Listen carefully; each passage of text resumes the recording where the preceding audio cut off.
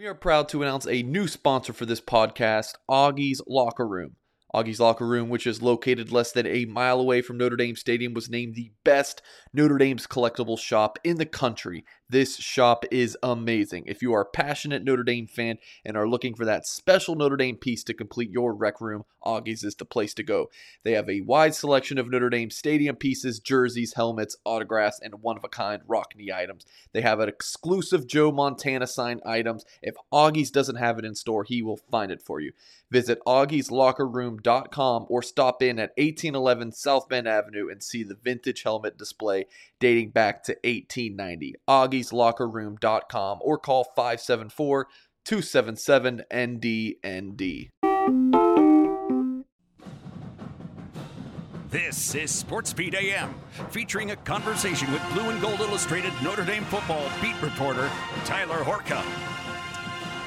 Well, Tyler, of course, writes for Blue and Gold Illustrated. Check out his work at blueandgold.com. Their brand new on3.com platform is up and rolling. And Tyler, in a moment, will give you some details on how you can be a part of this brand new look Blue and Gold Illustrated family. And I know the website is off to a terrific start. And why not with all the Notre Dame football news that has rolled in over the last week since the Irish lost the Fiesta Bowl to Oklahoma State. Tyler, I'm just going to start on the defensive side of the football, and in particular, the Irish defensive end spots. Isaiah Foskey has decided to return to Notre Dame, and so that is 11 sacks returning at the Viper spot. Myron Tagovailoa-Amosa, the opposite defensive end, is moving on to the National Football League draft. As you look at the two defensive end spots and the depth chart for next year, how good of a shape are those two spots of the Irish defense? Yeah, obviously with Foskey returning, that's huge. You definitely don't want to lose both of your starting defensive ends. We kind of knew that Myron was probably going to leave Notre Dame and test his luck at the next level, but I thought Foskey was a really good candidate to do so as well. You mentioned 11 sacks, and only 9 guys across college football in the FBS had more than that this season. So his stock was obviously really high. I think he's a really good NFL draft prospect now. He's obviously going to be a really good NFL draft prospect at this time next year as well. But I wouldn't have been surprised if he kind of banked on himself, said, I'm going to have a really good pre-draft process and get picked on the second day, maybe even in the second round. But he's banking on himself to be even better than that. Obviously, I think he can come back and get double-digit sacks again. So his return was huge. I know a lot of people, fans, coaches, anyone who follows the Notre Dame program was really excited about that. And so he's obviously going to start at that Viper end position. And then on the other side, obviously, you have to replace Myron, but I think there's some candidates to do that. Nana Asafo-Mensah, we saw him get some playing time down the stretch of the season when the Irish were up big and, some backups came in. He was one of those guys who came in. So I wouldn't be surprised if, I know Brian Kelly's not here anymore, but he kind of orchestrated a move for Riley Mills to move to the defensive end position. We saw him play really well. I think it was in that Virginia game or one of those games down the stretch run of the season. And he's been a defensive tackle pretty much the entire time he's been here, but we all know that Notre Dame's been really deep on the interior of the defensive line as well. So I wouldn't be surprised if he kind of makes a permanent move to end. I think he's really good off the edge, definitely a really good pass rusher. So look for him, look for Nana, and there's definitely some other guys that Notre Dame can replace Myron with. But getting Isaiah Foskey back and Justin Adamalola as well, those are your two top sack guys right there. So I think Notre Dame's pretty set at the defensive end position next year, even with losing Myron. Yeah, 16 sacks between those two at the Viper. Tyler, let's go to the back end of this Fighting Irish defense. Kyle Hamilton's going to be a top 10 pick in the 2022 National Football League draft. When Hamilton got hurt, the Irish coaching staff moved around some players, including a guy like Ramon Henderson to help out at the safety spot. But the Irish pick up out of the transfer portal a guy that was a unanimous All-American in 2020 from Northwestern, Brandon Joseph. He's got 9 interceptions over the last 2 years, at 80 tackles this year. How significant is this pickup of Brandon Joseph for the back end of this Irish defense? Oh, it's huge. I mean, anytime you lose one All-American, the best thing you can do is go to the transfer portal and get another. And I know he's from Northwestern, which is also a very good academic institution, but Notre Dame usually doesn't land undergrad transfers. This is an undergrad transfer who has 3 years of eligibility remaining. Something tells me he's going to play really well at Notre Dame this upcoming season, and potentially, he's going to be eligible for the draft in 2023. He could be gone as soon as then, but if Notre Dame gets 2 years out of this guy, I think it would be a slam dunk, home run, Notre Dame knocked it out of the park type transfer portal type of thing. So really good get. I think he starts right away at that free safety position. Losing Kyle Hamilton wasn't the best thing for Notre Dame down the stretch run of the season, but it kind of showed you what life without him is going to be like. You mentioned Ramon Henderson. I think he did a great job. Senior DJ Brown is returning to Notre Dame, and he got some reps there, obviously, in the final month of the season as well. That's a really good depth keep for Notre Dame. So at safety, Houston Griffith is coming back. He plays strong safety, but there's just a lot of guys in the mix there. I think Ramon Henderson did come on very strong, so he's probably going to get a lot of looks. But in terms of Brandon Joseph coming in, I think he starts right away, and you kind of build the back end of the defense around a guy like that. Like you said, unanimous All-American, super talented, that he's going to be a mainstay in the secondary, and you just kind of build around a guy like that because he's so talented and he can do a lot of things back there. He is Tyler Horka, Notre Dame football beat reporter for Blue and Gold Illustrated, blueandgold.com, joining me on SportsBeat AM. You take a look at the Irish offensive line. We knew coming back next year, Alt, Fisher, Kristofic, very likely in the starting lineup. But then we had to figure out if a couple of other guys were going to return, Josh Lugg and Jaret Patterson. And Tyler, both Lugg and Patterson are coming back. And with the expectation that Harry Hiestand is going to be the Irish offensive line coach, as he walks in the door, do you get the sense that almost the 5 starters along the offensive line are set, even though there's some pretty good competition behind these guys? Do you see that line already starting to come together now that Lugg and Patterson are coming back?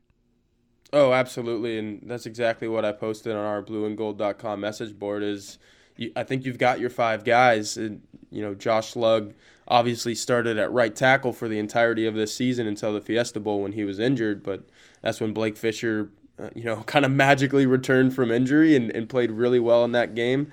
So if Josh Lugg if he is able to do what he said he's able to do a couple months ago, which is kind of slide around the offensive line and do anything to help this team and start anywhere to help this team, then I think you move him logically just one spot over from right tackle to right guard. You mentioned Andrew Kristofic playing really well at left guard, down in the second half of the season, and you've got your bookend sophomore tackles and Joe Alt and Blake Fisher, and then Jaret Patterson is a surefire starter at center. That's what he's been the last 2 years, and that's what he'll be in 2022 for Notre Dame too. So absolutely, I think that's your starting 5. But then, you've got a lot of guys behind those guys, like you mentioned. Rocco Spindler is kind of waiting for his opportunity, and that's really good depth. I think Tosh Baker, if he decides to stay, is really good depth. Obviously, Quinn Carroll entered the transfer portal last week, and he's going to continue his college career at Minnesota. So it's really only that's the biggest loss for Notre Dame along the offensive line so far this offseason. Really have retained most of their guys. So I think Harry Hiestand is walking into an awesome situation just because, those 2 starting tackles are 2 of the most talented guys in the country at their age, at their positions, I think. And Jaret Patterson is just, we know what Jaret Patterson is. He's been here for 4 years, and Josh Lugg's been here for 5. So we know what those guys are. They're really good offensive linemen, and I think this offensive line is kind of settle in over the offseason and be one of the best units in the country next year.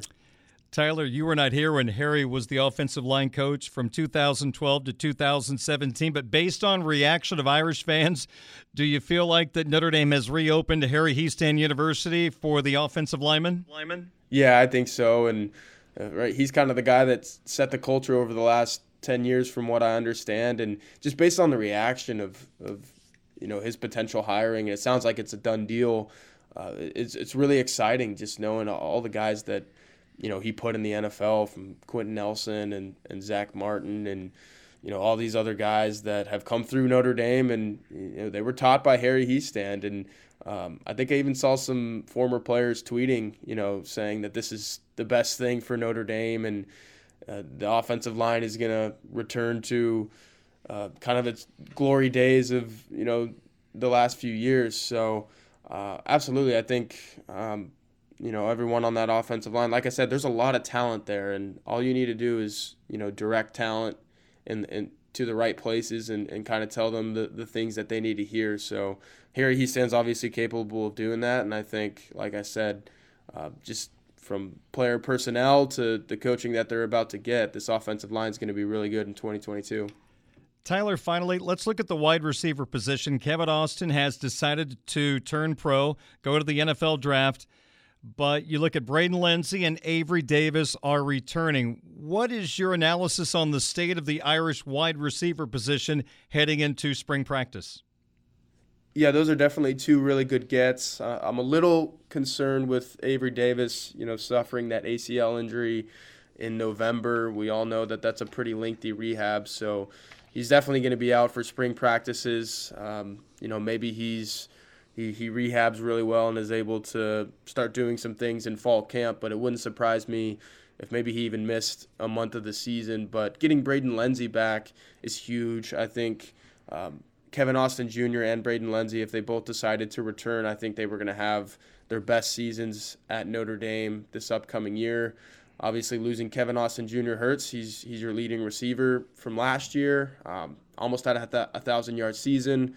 There were definitely some rough patches even in this past year, which was his best at Notre Dame. But if he came back, it would not surprise me. It would not have surprised me if he became a 1,000-yard receiver. But Braden Lenzy coming back, I just think that there's still some untapped potential there for Notre Dame, and I think you're going to see that next year with some things that Tommy Rees tries to do to get him the ball. But you've got to really bank on these sophomore receivers, Lorenzo Styles and Deion Colsey, and maybe even Jaden Thomas next year, because right now, if Joe Wilkins Jr. doesn't decide to come back, you're looking at 6 scholarship wide receivers, and those sophomores make up half of that core. So Tobias Merriweather coming in as a true freshman might even get some looks. That's just kind of where this Notre Dame wide receiver unit is right now, and that, like I said, you can't just go to the transfer portal and nab a couple guys if you're Notre Dame because of those academic requirements. So you've got to kind of roll with what you have, and that's what you have if you're Notre Dame is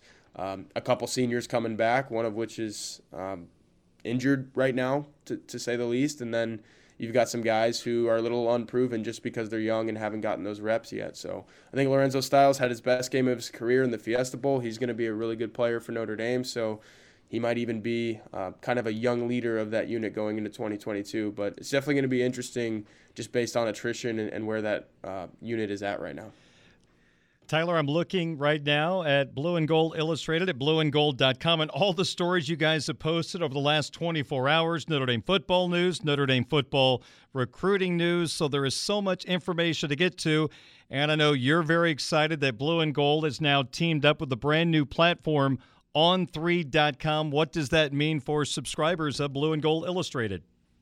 Oh, this is definitely a very exciting time for Blue and Gold. On3 is cutting edge, and not just even at blueandgold.com. Obviously, if you go there, you'll see all the Notre Dame stuff. But if you sign up, you're able to access every single message board across the site. There's a lot of different team sites that do a lot of really amazing work, just like us covering Notre Dame, covering all these other schools across the country. And just a really cutting edge, startup from, the guy who kind of made 24/7 and Rivals very successful, Shannon Terry, took his brilliance to On3, and we're just so glad to be a part of that network because this thing is a rocket ship taking off for, I would say, the moon, but I think we're going to go beyond that. And there's just so much great stuff going on at On3. So definitely encourage all you guys to sign up for blueandgold.com right now. If you go there at the very top of the website, you'll see a special site move deal. You sign up for $1 for an entire year, and you get all of our premium access to articles, the message board,